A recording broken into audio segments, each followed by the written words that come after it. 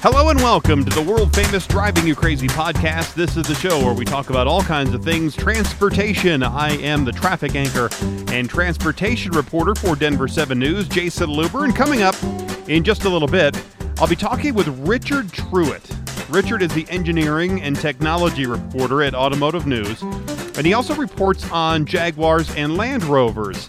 Richard wrote an article in Automotive News recently called "Breaking Up Is Hard, GM's Missed Chance to Retain Volt Drivers." Now, I know it doesn't speak to everybody. I get that. But it spoke to me. It spoke to me because I have owned several Chevy Volts, and I'm driving a Chevy Volt, and it is, I think, one of my favorite cars I've ever owned, and I've owned a bunch of interesting cars. And I'm disappointed that GM is killing it off and not expanding the technology into larger cars or an SUV. I would buy one in a second if they did that. It really is a great car. Super low on maintenance. It's really inexpensive to drive.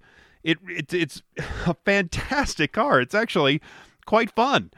So Richard, anyway, Truitt will be joining me here in just a minute, and he's very knowledgeable not only about the Volt, since he owned or leased 3 of them, and he also is knowledgeable about a whole bunch of other car stuff, and we'll be calling him in Detroit in just a little bit. So we'll talk about what's going on in Detroit and go also talk to him about what's happening on the Volt. If you want to get a hold of the show, you sure can. Here is the email, drivingyoucrazypodcast@gmail.com, and the phone number 303-832-0217. You can still call that and leave me a message. That is the number back at the TV station, even though I am still broadcasting from my basement, and probably will be for the foreseeable future. Coming up in also just a minute, I'm going to go to the mailbag. I have a couple interesting mailbag items for you. The biggest news in the last couple of days in the transportation world really has been the news out of the rideshare world, as Uber and Lyft were ordered in California to reclassify their drivers as employees and not independent contractors. This is a big deal because this is how not only Uber and Lyft, but a lot of other companies that are just basically apps make their business model, where they have average people just being an independent contractor do the work, and the company is really just a collection of people working on an app. They're not employing all the drivers and all the delivery people and all of those, all of that stuff. It really is.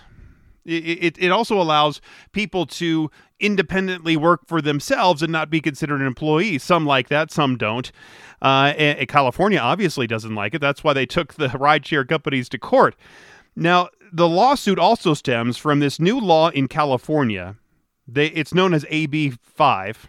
And under this law that went in effect in January, the companies must prove that workers are free from company control and can perform work outside the usual course of the company's business in order to be classified as independent contractors rather than employees. And this lawsuit accused Uber and Lyft of depriving workers of protections, including giving them minimum wage and overtime and paid sick leave and unemployment insurance that they would be entitled to as an employee. Well, that's part of the job. The job really is, if you wanted to be, or if you are an Uber or Lyft driver, or work for DoorDash or any of the delivery services, you get to work whenever you want, 1 hour a day, 10 hours a day, 1 hour a week, 40 hours a week, whatever you want. That way, you're an independent contractor and you work as much as you want, or you don't. But California doesn't like that. And Uber and Lyft and DoorDash, they've all put in a whole bunch of money, like $30 million, behind a new ballot initiative there in California. And if it's passed, it would actually exempt them from this AB 5 law, but they would still offer some of their drivers some benefits. So it's a concession, if you will, to the AB 5 law there in California, where the employees wouldn't be, or the drivers wouldn't be considered as employees, but they would also get a few protections. Now, the mounting legal pressure to reclassify workers in the state of California comes at really an uncertain time for both companies because the pandemic is ruining their business. Fewer people are going out. Fewer people are using Uber and Lyft. Obviously, people are still staying home and not going out to eat and going to nightclubs and bars and taking business meetings across town. So Uber and Lyft they're really hurting. And these are companies that really aren't making a whole lot of money. Even though they are worth a lot of money on the stock market, they haven't been really making a whole lot of money. Both Uber and Lyft, of course, are going to be appealing this decision. Okay, let's open up that mailbag and hear from a couple of loyal listeners. The first one is from Walker. Walker says, "Hi, I want to place an order for some electric scooter. My specifications are below. Number 78 adult electric scooter with seat. Kindly get back to me with pricing quote plus sales tax. Let me know how soon the order can be available for shipping after payment, and also let me know if the payment options you accept. I await your immediate response and looking forward to doing business with you. Thank you, Walker." Well, Walker, thanks for writing in, but maybe you haven't heard, but I don't sell electric scooters. If I did sell electric scooters, that seems like it would be a fine electric scooter to sell you. I haven't looked up the number 78 adult electric scooter with seat, but I'm sure that's a fine model. Probably better than the one without seat, where you're having to stand up the whole time, I would think. Because I don't know. Maybe Walker, you should try the scooter store, and they can give you a hand with your scooter needs. Anyway, so that was mailbag item number 1. Item number 2 from the mailbag, Walt from Denver writes, "A couple of people that have moved to Colorado have told me they know a loophole in the law. They state that they cannot be ticketed for not registering their vehicles if the out-of-state license plate year sticker is not displayed. I've noticed dozens of out-of-state plates without expiration stickers in parking lots. In fact, in the downtown parking garage I frequent, I have noticed over the years the same vehicles with non-Colorado license plates without year expiration stickers. Is the loophole a legitimate way to avoid having to pay vehicle licensing registration fees, or are non-Colorado licensed vehicles not being ticketed and given a free pass?" That, again, from Walt in Denver. Now, I know this is a Colorado issue, but it's really not. It's more of a countrywide issue. And this question really stems from how expensive it is to register a vehicle in the state of Colorado. We're talking hundreds or even thousands of dollars. It is one of the most expensive states to register a vehicle. My registration fee, I just paid the other day for my 2014 Chevy Volt, was $270 for a 6-year-old used vehicle. $270. I've paid upwards of over $1,000 for new vehicles that weren't that expensive. We're in the $35,000 to $40,000 range, and I've had to pay a registration fee of $1,000. And if you buy something that's really nice, then you're going to be paying several $1,000s for registration fees here in Colorado.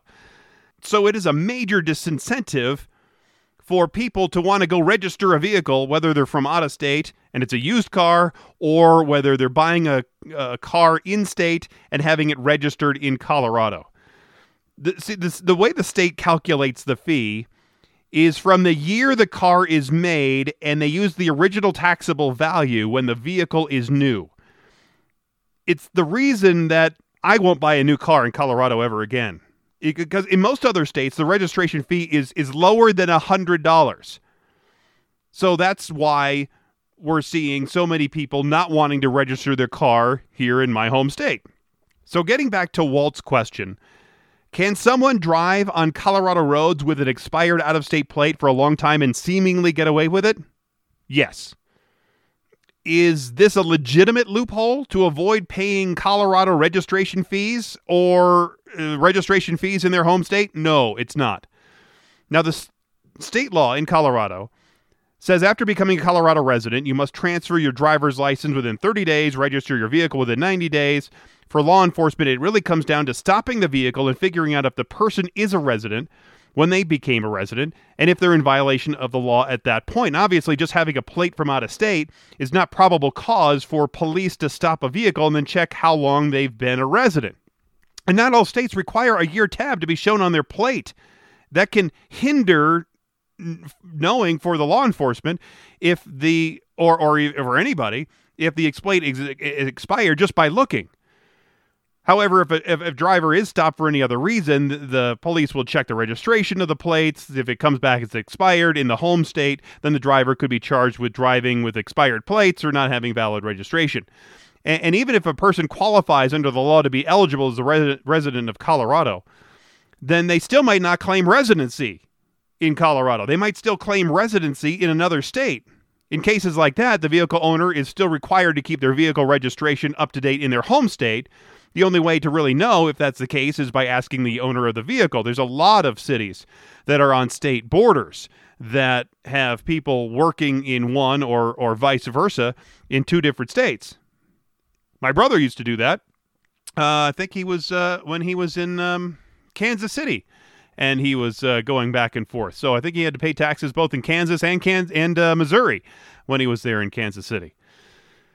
But in the case of a state like Texas, the license plate validation sticker, it's actually not a sticker on the license plate like it is in Colorado and many other states. They issue a decal that's supposed to be displayed on the inside of the driver's side of the windshield. New York and the District of Columbia also use windshield stickers rather than stickers on your license plate. New Jersey, Connecticut, and Pennsylvania, they don't even require a validation sticker at all. Not on your license plate, not on the windshield, nothing. You can't know from looking at a Pennsylvania license plate if it is valid just by looking at it because there's no sticker anywhere. The DMV there says there is no longer any visual proof of registration. The only registration certificate is carried inside the vehicle. That means police check all license plates for validity solely by means of computer, and it's for a cost-cutting change, is what they say there in Pennsylvania. Also in Pennsylvania, the registration is a flat fee for passenger cars of only $36.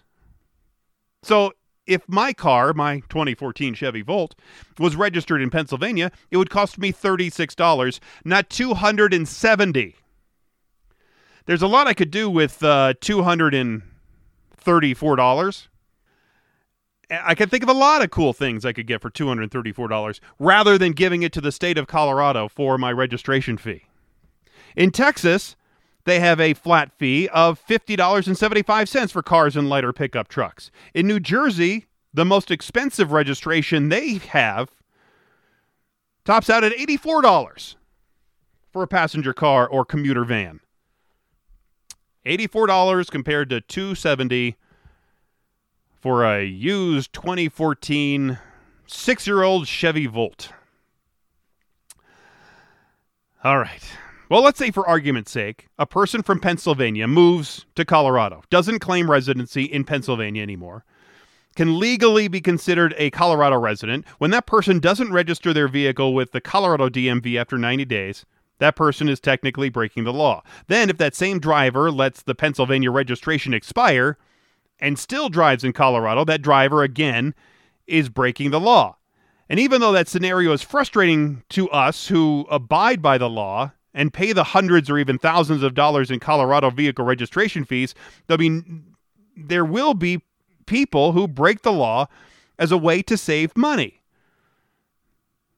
One of our counties on the south side of Denver, Douglas County, allows people to report suspected out-of-state plates or expired temporary tags to that motor vehicle department. So you go to the website and you go to the link, and then you type in the tag and you send it to them, and then they follow up and forward any of the responses to local law enforcement where that vehicle is located and see if maybe if it's expired. So at least something is, you could maybe do something about it, because I know it's a torque-off factor. It is for me. I'm always looking at license plate registrations, and I see them all the time. And then I've also heard that a lot of folks aren't registering their cars, not only because it costs so much, but also because the insurance costs them too much. So they're driving around without insurance and without a valid registration. That's just perfect. If you want to know about all of the license plates, if you want to know more about license plates, more than you could ever want to know, the Index of U.S. License Plates pages, just search on Google for Index of U.S. License Plate pages, and they have a collection of all the license plates from all the states and how they've changed over the years. So there you go. And as I just talked about, it's no secret that I own a Chevy Volt, and that it is maybe my favorite car that I've ever owned, and I've had some really neat cars over the years. General Motors rolled out the last of the Volts from the assembly line in February of last year, killing it off and infuriating Volt lovers like me. Someone else who is upset by what GM did is Richard Truitt. Richard wrote a story for Automotive News called Breaking Up Is Hard, GM's Missed Chance to Retain Volt Drivers. Richard is the engineering and technology reporter at Automotive News and also reports on Jaguars and Land Rovers. His 15-part restoration series about a Triumph TR7 he wrote last summer won an Automotive Heritage Journalism Award for Best Repair Restoration Story. You can find him on Twitter at Rich S. Truitt. Rich, thanks for being here on the Driving You Crazy podcast. Oh, thank you for having me. It's a real pleasure. Let's start with your story in Automotive News about your Chevy Volt. I guess it was the one that your wife was driving most of the time. You and your wife just turned in your third Volt leased. How'd you like driving the car, and how'd you like the difference between the different generations of Volts as you were driving them over the years? Well, I tell you, I think that the Volt will go down in Chevy history as a very special car. My wife got her first Volt, I want to say it was in 2012, in the first generation one, and I found it to be really an intriguing car to drive because let me see if I can find the right way to describe it. It challenged you to be a better driver in terms of the way you managed energy. And what I mean by that is, when it was in electric mode, you could, by adjusting your driving habits, you could stretch out that range that you got on electricity before it switched over to gasoline. And depending on your daily driving route, you could probably do most of your driving on electricity if you drove the car, not what we would call hypermiling, but carefully. And so when you drove the Volt, you were always very conscious of how you spent your energy.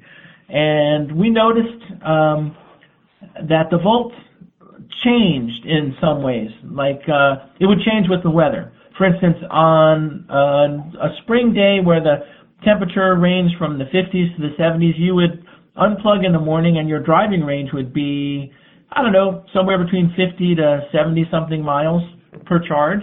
In the winter, it would go down a little bit. But it was always, it was never a boring car to drive. There was always something new and interesting to like about it. And I just felt like the car had a lot of personality. It had a lot of cool technical features, and it was just a great car for the money. And as you were mentioning, it's not just an electric car. The big difference between the Volt and a hybrid is it's really not a hybrid. It's always on electric. And I have to explain this to people all the time, that it always is on electric, yet it has a gasoline generator in the front to generate electricity.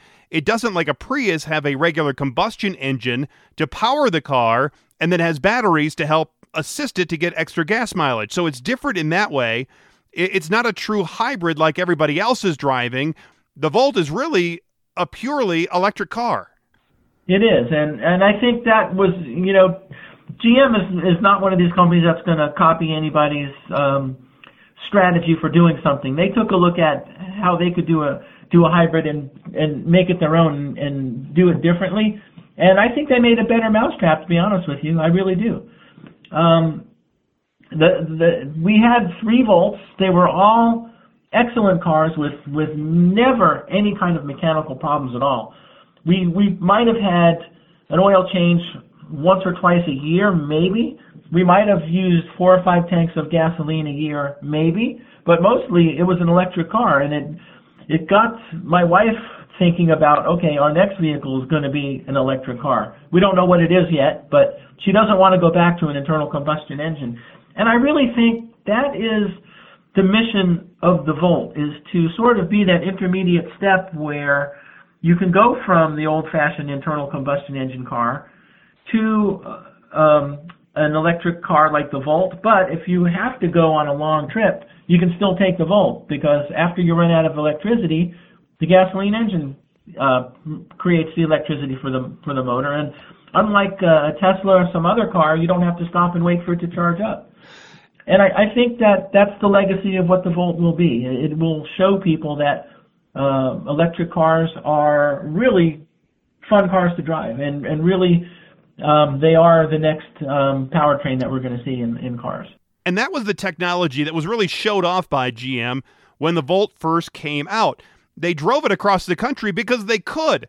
I recently saw a video, Tesla owner, who was driving, I think he was across the country, and I guess he didn't want to stop at the supercharger stations, because in the Tesla you can program in on a mapping system there all the supercharger stations so you can continue and take long distance journeys. Well, I guess he didn't want to do that, so when he needed a charge, he opened up the trunk and he pulled out a Honda generator and then gassed that up, plugged it into his car, started it up, and he charged up his car with a generator. He basically turned his Tesla into a Volt. Well, your listeners have got to be wondering at this point, well, why the heck did GM discontinue it? Right. And it's a question I asked, and it's a confusing kind of situation, because even though the Volt sold fairly well, they sold 177,000 of them in the entire production run, and that's a pretty good. That's for a hybrid car, that's not bad.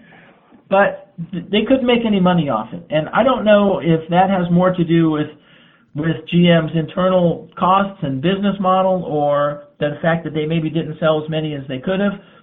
But it just seems to me that they invested $1 billion in the Volt powertrain, that they should have found a way to amortize that better by putting it in the type of vehicle that consumers want to buy today. And that would be something like an Equinox or a Trailblazer, or something with maybe a little bit more utility.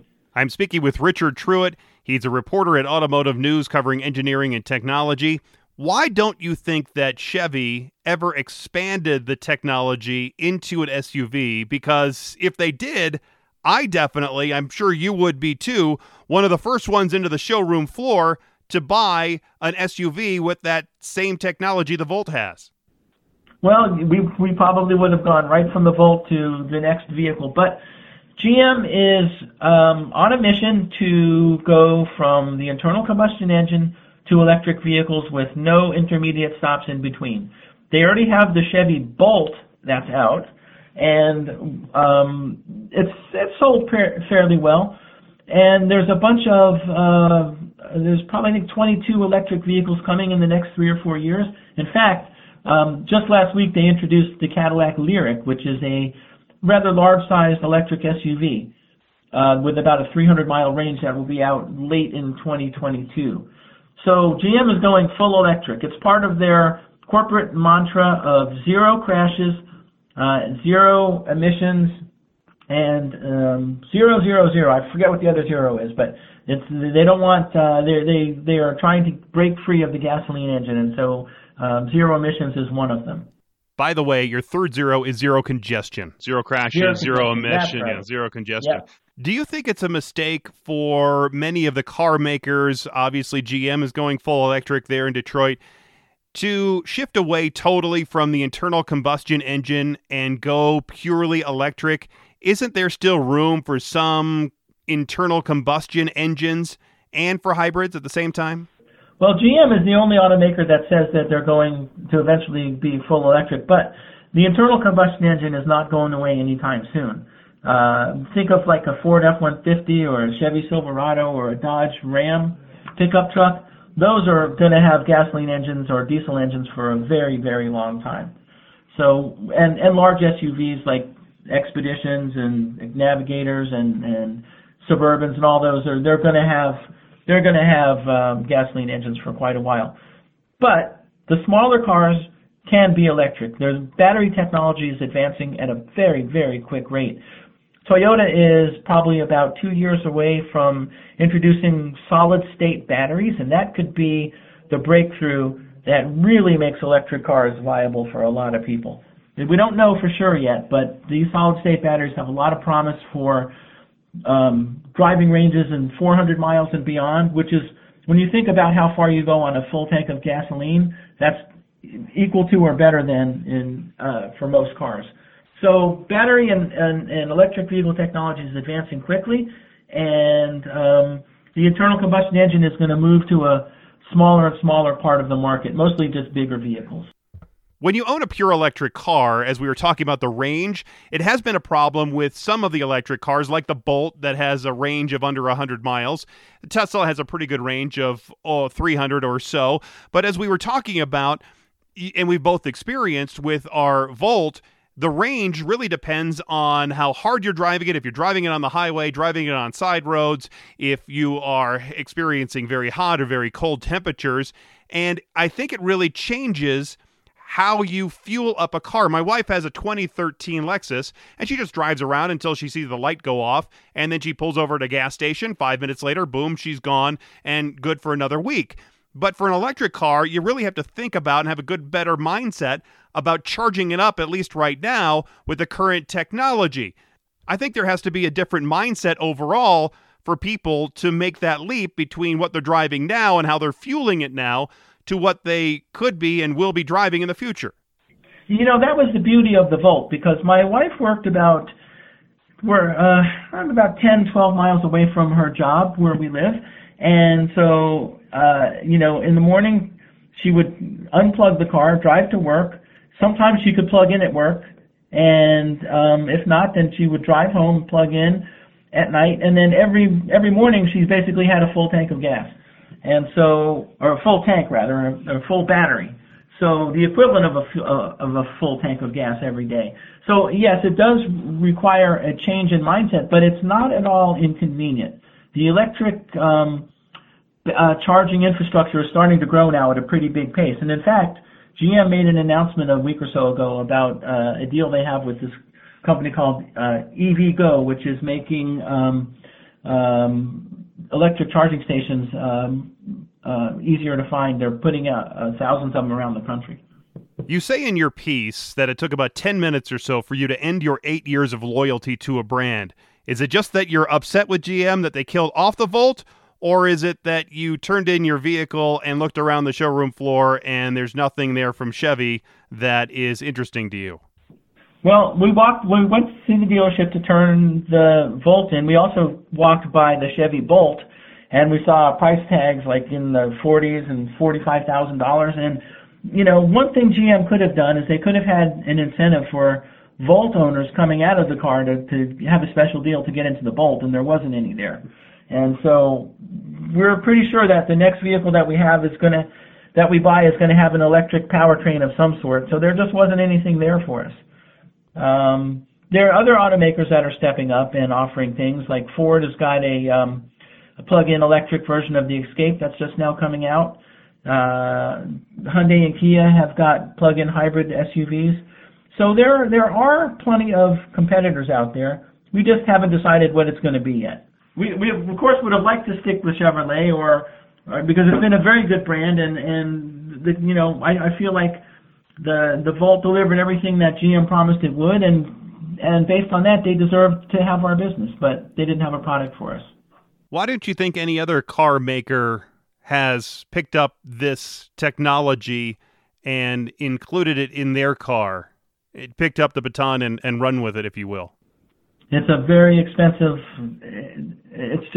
expensive to design, develop, engineer, test, certify, validate, and put into production all this stuff.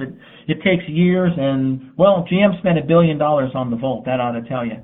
But why don't you think any other company has just torn down the Volt and start building another one? Oh, are you saying that maybe GM should license the powertrain to another company? Yeah, sure. Or at least the technology of putting a generator inside the car so it's always generating electricity and you can keep going at an extended range. Well, BMW did that with the 1 Series hybrid that they had out, and I don't know if they're still making that, but it has been tried by some other automakers with not great success, to be honest with you. The Chevy Volt was the best execution of it. I'm speaking with Richard Truitt. He's a reporter at Automotive News covering engineering and technology. You can reach Richard on Twitter at Rich S. Truitt.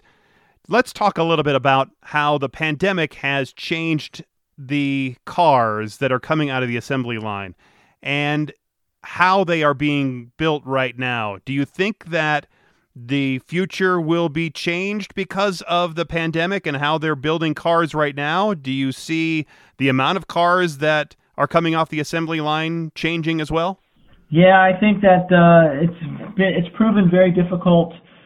It's proven very difficult to build cars at the volume that auto factories are supposed to run at, because I don't know if you've ever been in a plant before, but some of the work that goes on is close quarters. You know, you think of a car coming down the assembly line and the instrument panel going in or the seats going in. You've got workers there that are fairly close together, and so there have been some plants that have reopened and then have had issues with COVID infections, and so I think automakers are still feeling the way around of how to deal with that, and the inventory of new cars is fairly low for some automakers. There are some GM dealers, for instance, that don't have enough cars, and there are certain types of vehicles like pickup trucks that are in short supply for everybody. The next big thing in automotive technology is obviously fully automated autonomous cars where they are driving for us. How do you see that coming down the road? Obviously, 5G has been an integral part of how we get there with 5G along the roadways. Once that's more established, then cars could talk to each other. They could talk to the traffic lights. We could get the infrastructure in place. But until that happens, do you think that we are going to be driving in automated cars in the next 5, 10, 15 years? Let me be as clear as a bell going off in the morning. Never. It's not going to happen. Really? The infrastructure is in this country, the roads and bridges and all the things that would enable that to happen are 100 years down the road. Now, that's not to say that some self-driving features won't come out. They will. But level 5 driving, and where there's no steering wheel and no brake pedals and no ability for the human being to take over the car, it's not going to happen. I mean, think of it this way. An airplane can't even fly itself from takeoff to landing. And think of the traffic in the sky. There's quite a bit less of it. Now, when you think of the hundreds of millions of cars on the road and the information it takes to manage all that so that there are no crashes, it just isn't going to happen. But that's not to say that autonomous vehicles don't have a place. They do. Think of what they call a geo-fenced area, like a college campus or a military base or maybe even an airport with roads that run to parking lots and whatnot. You can have vehicles that can run in those areas by themselves, I think. But to drive themselves on a street in a city, I don't see it happening. I don't think the technology will be able to react as quickly as a human, and I don't believe that the data can travel to and from the vehicle quick enough.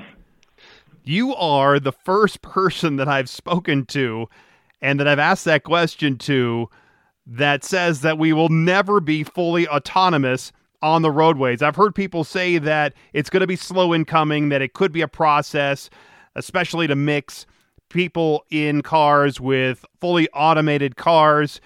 And I'm actually more on your side than others, saying that it doesn't seem feasible that we're going to be able to have fully autonomous cars unless you have it in a very closed, self-defined, maybe urban area that you can just keep the self-driving cars away from human-driven cars. Well, I think the overall goal to get to what they call level 5, which is where the human being can't take over, I think the overall goal is good because each step closer to that makes the car safer and makes it more functional. Now, you've got vehicles today, like with Cadillac Super Cruise and some Tesla vehicles that can drive themselves. They can go down highways and they can do some of the things, but they can't drive themselves all the time in all situations with 100% safety. And that's what we're really talking about, because if you can't have 100% safety, then then the driver has to take over at some point. Then it's not 100% autonomous.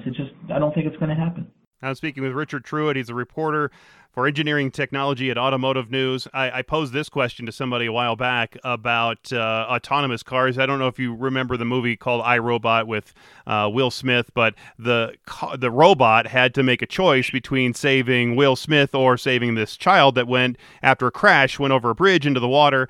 And I think the cars would have to make a similar choice. Let's say there's a bus full of kids that are coming over a ridge there on an icy road in Michigan, and you're driving the other way in your autonomous car. Well, by no fault of anybody's, the bus just loses control because it hits a patch of ice, starts sliding, and as the bus is going to careen into your car, does your car then, because it's on fully autonomous mode, protect your life or crash into the bus, killing kids and saving you, or drives off the road, maybe killing or injuring you and saving all the kids?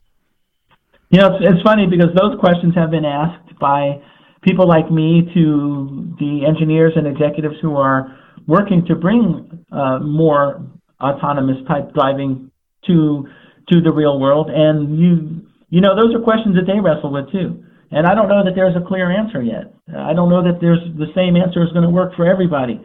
And when you think about all the different driving situations that human beings can get in, how can engineers think of how can engineers let me try to find the right words here. There are so many different scenarios. I don't believe that it's possible for all the programming and software to be written that would cover every situation a human being can get into with an automobile. And if you can't get to that point, then what happens when that bus comes careening over the hill on an icy patch?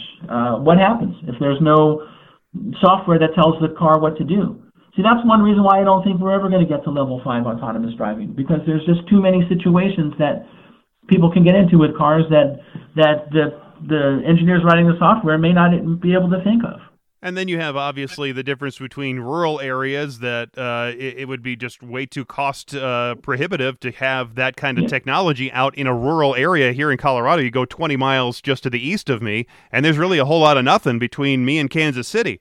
Around you and around the East Coast, there is more infrastructure and more people, obviously, but it's just too cost prohibitive to build that kind of technology out in, I could go 100 miles north, and you won't find a person for another 100 miles. Yep. Let me just clarify one thing.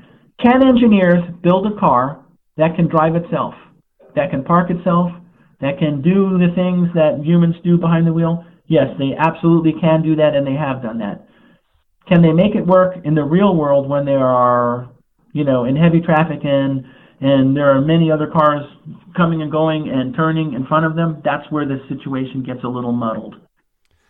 Do you think that fuel prices the way they are now, and foreseeably, because traffic obviously is down considerably since the pandemic, it's probably not going to pick up for another year, maybe two, and the cost of gasoline has been down, the use of oil has been down. Do you think that's hurting our perception of buying EV cars or having them built in the future? It doesn't help. The problem with an electric vehicle is that the drivetrain is more expensive than a gasoline or a diesel drivetrain. You have to charge customers for that extra technology, and if there's not a payback or at least a break-even point, some people aren't willing to step up and pay the extra. But then there are other people who don't view it like that at all. They look at it situation as if I'm helping the environment by keeping tailpipe emissions out of the atmosphere. So there are a lot of factors driving it, but generally speaking, I think most people tend to vote with their pocketbook. And here at Automotive News, we've seen that before. When gas hits $4 $4.50 a gallon, $5 a gallon, sales of fuel-efficient cars go through the roof, right? Trucks and SUVs tend to slow down a bit in sales.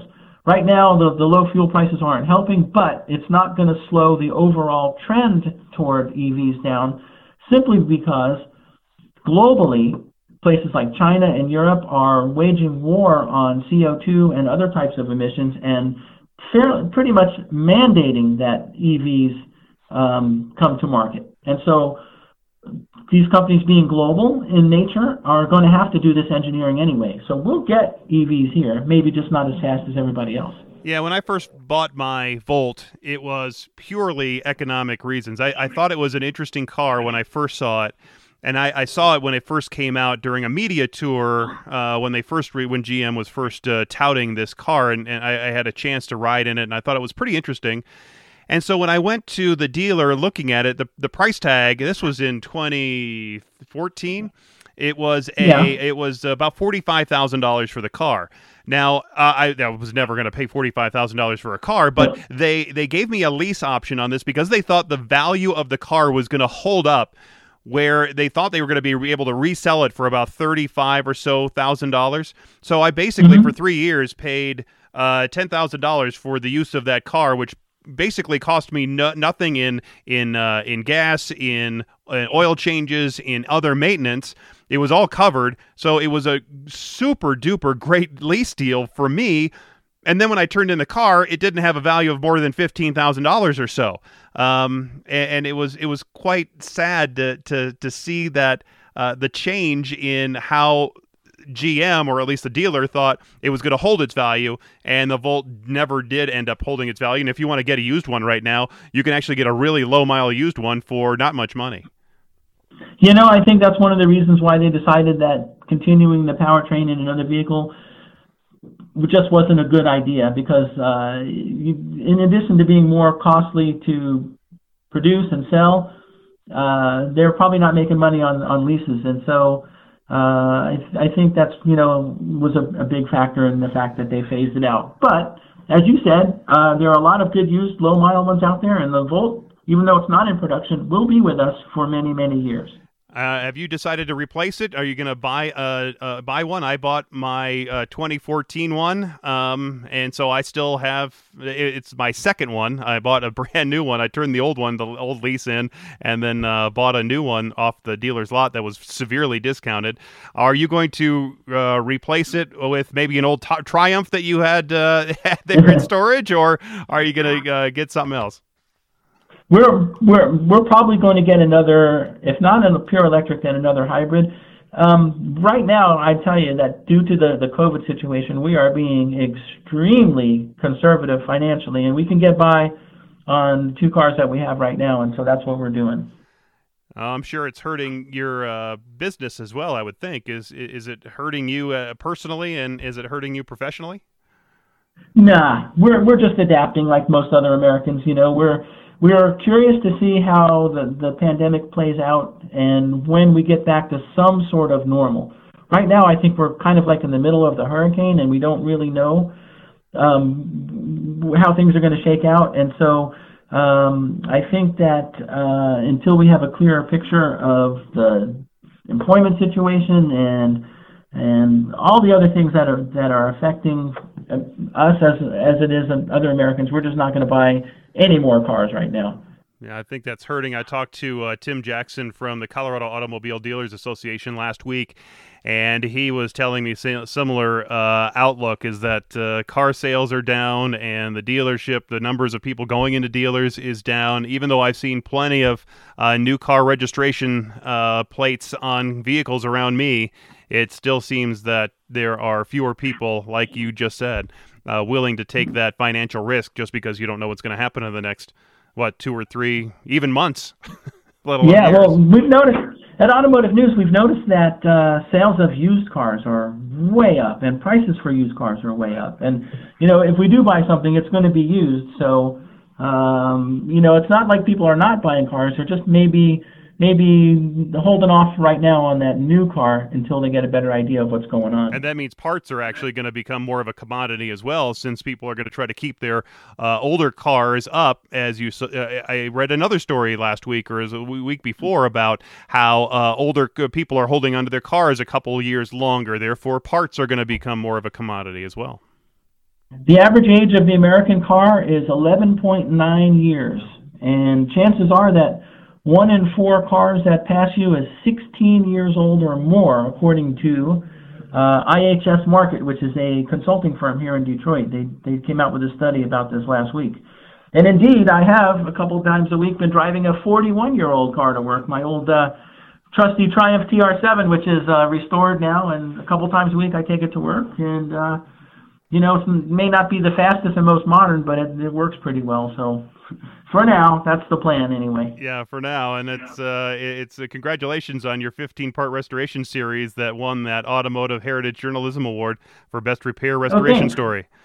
That's pretty nice. Yeah. And those are fun cars. I'm originally born and raised in Detroit till I was in 9th grade, and then the family moved to Atlanta, so I went where the food was, and so I'm I'm a Detroit native as well, and I have one uncle who still lives up in, I think he's still up in the Bloomfield area, Bloomfield Hills or Birmingham, right in there. Right. So I am a Detroit native at heart, and I love the city, but I also hate the city because of what's happened to it over the last 20 or 30 or 40 years.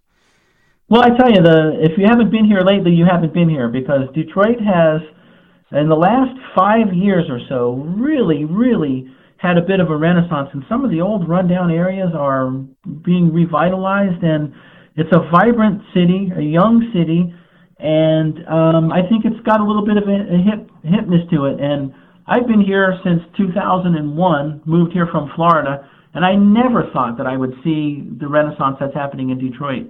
That's happening today. It's really something to behold. That's great news to hear, because when I was there, it was a dump, and I wouldn't wish having somebody, even my worst enemy, move to Detroit at that time. It was pretty bad. There were some inner city areas that were not too far off from, say, Berlin at the end of World War II. It was pretty bad, but those places are pretty much gone now. Yeah, well, all right. Well, thank you so much, Richard, for joining me here and explaining all this good stuff. I really appreciate your time and your insight today. Thank you for having me. No, thanks again, Richard, for being here. When Richard said we won't see fully autonomous cars for 100 years, my jaw hit the ground. And not because it was the first time that we've heard somebody say that, but I agree with him. And it's the first time somebody said that I agree with, because the infrastructure is just not in place, and it won't be for a long time. I was just driving home from taking my girls to go play putt-putt yesterday, and I'm just looking at the road.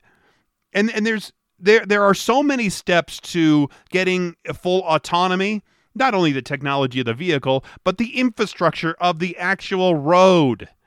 And it's just not there. I think 5G technology will help out cars talk to each other and talk to traffic lights, and there will be some great advances once 5G is really in place on all the roadways and connected to the cars. But I'm concerned about how much that's going to cost us and how much it's going to cost to get your car connected. I couldn't justify connecting my car to the internet right now unless I had to do it for it to operate. Or the price has to be something ridiculously cheap, like $1 or $2 or $3 a month for me to connect my car to the internet. Again, maybe for it to work or to get a couple of extra features, something like that. But I'm not going to just pay to drive my car and have it connected to the internet. But I also think that there was going to be a big difference now, especially in the next 5, 10, 15, 20 years, as more connected cars come online. There will be a difference and a separation between the people who can afford that technology and could afford getting autonomous cars to the people who can't. And not just for the people who want to drive their old 64 Chevy pickup or their classic car. That's completely different. But I think there's going to be the average person driving either a used car, and even if it's, let's say, 50 years down the road, and you have a used car that can't connect without some kind of extra fee, there's going to be a divide between those who can pay and those who can't. And it reminds me of a story I just saw from AAA on my email the other day, how driving technology in cars fails every 10 miles or so, and that fully autonomous vehicles are a long way away. You know what? I'm going to call Skyler McKinley, who works over at AAA here locally. I'll give him a call, and maybe we'll have him on for next week and talk about this, because he's well, at least we'll see what he says and what AAA thinks about autonomous technology and how far it is down the road. Anyway, that's a look at the show. Thanks again to Richard. If you want to get a hold of that article, you can see it on the description of the show right here. So thanks again for listening. Thanks for being here. And until next time, I'm Jason Luber, the traffic guy. Be safe, and as always, happy motoring.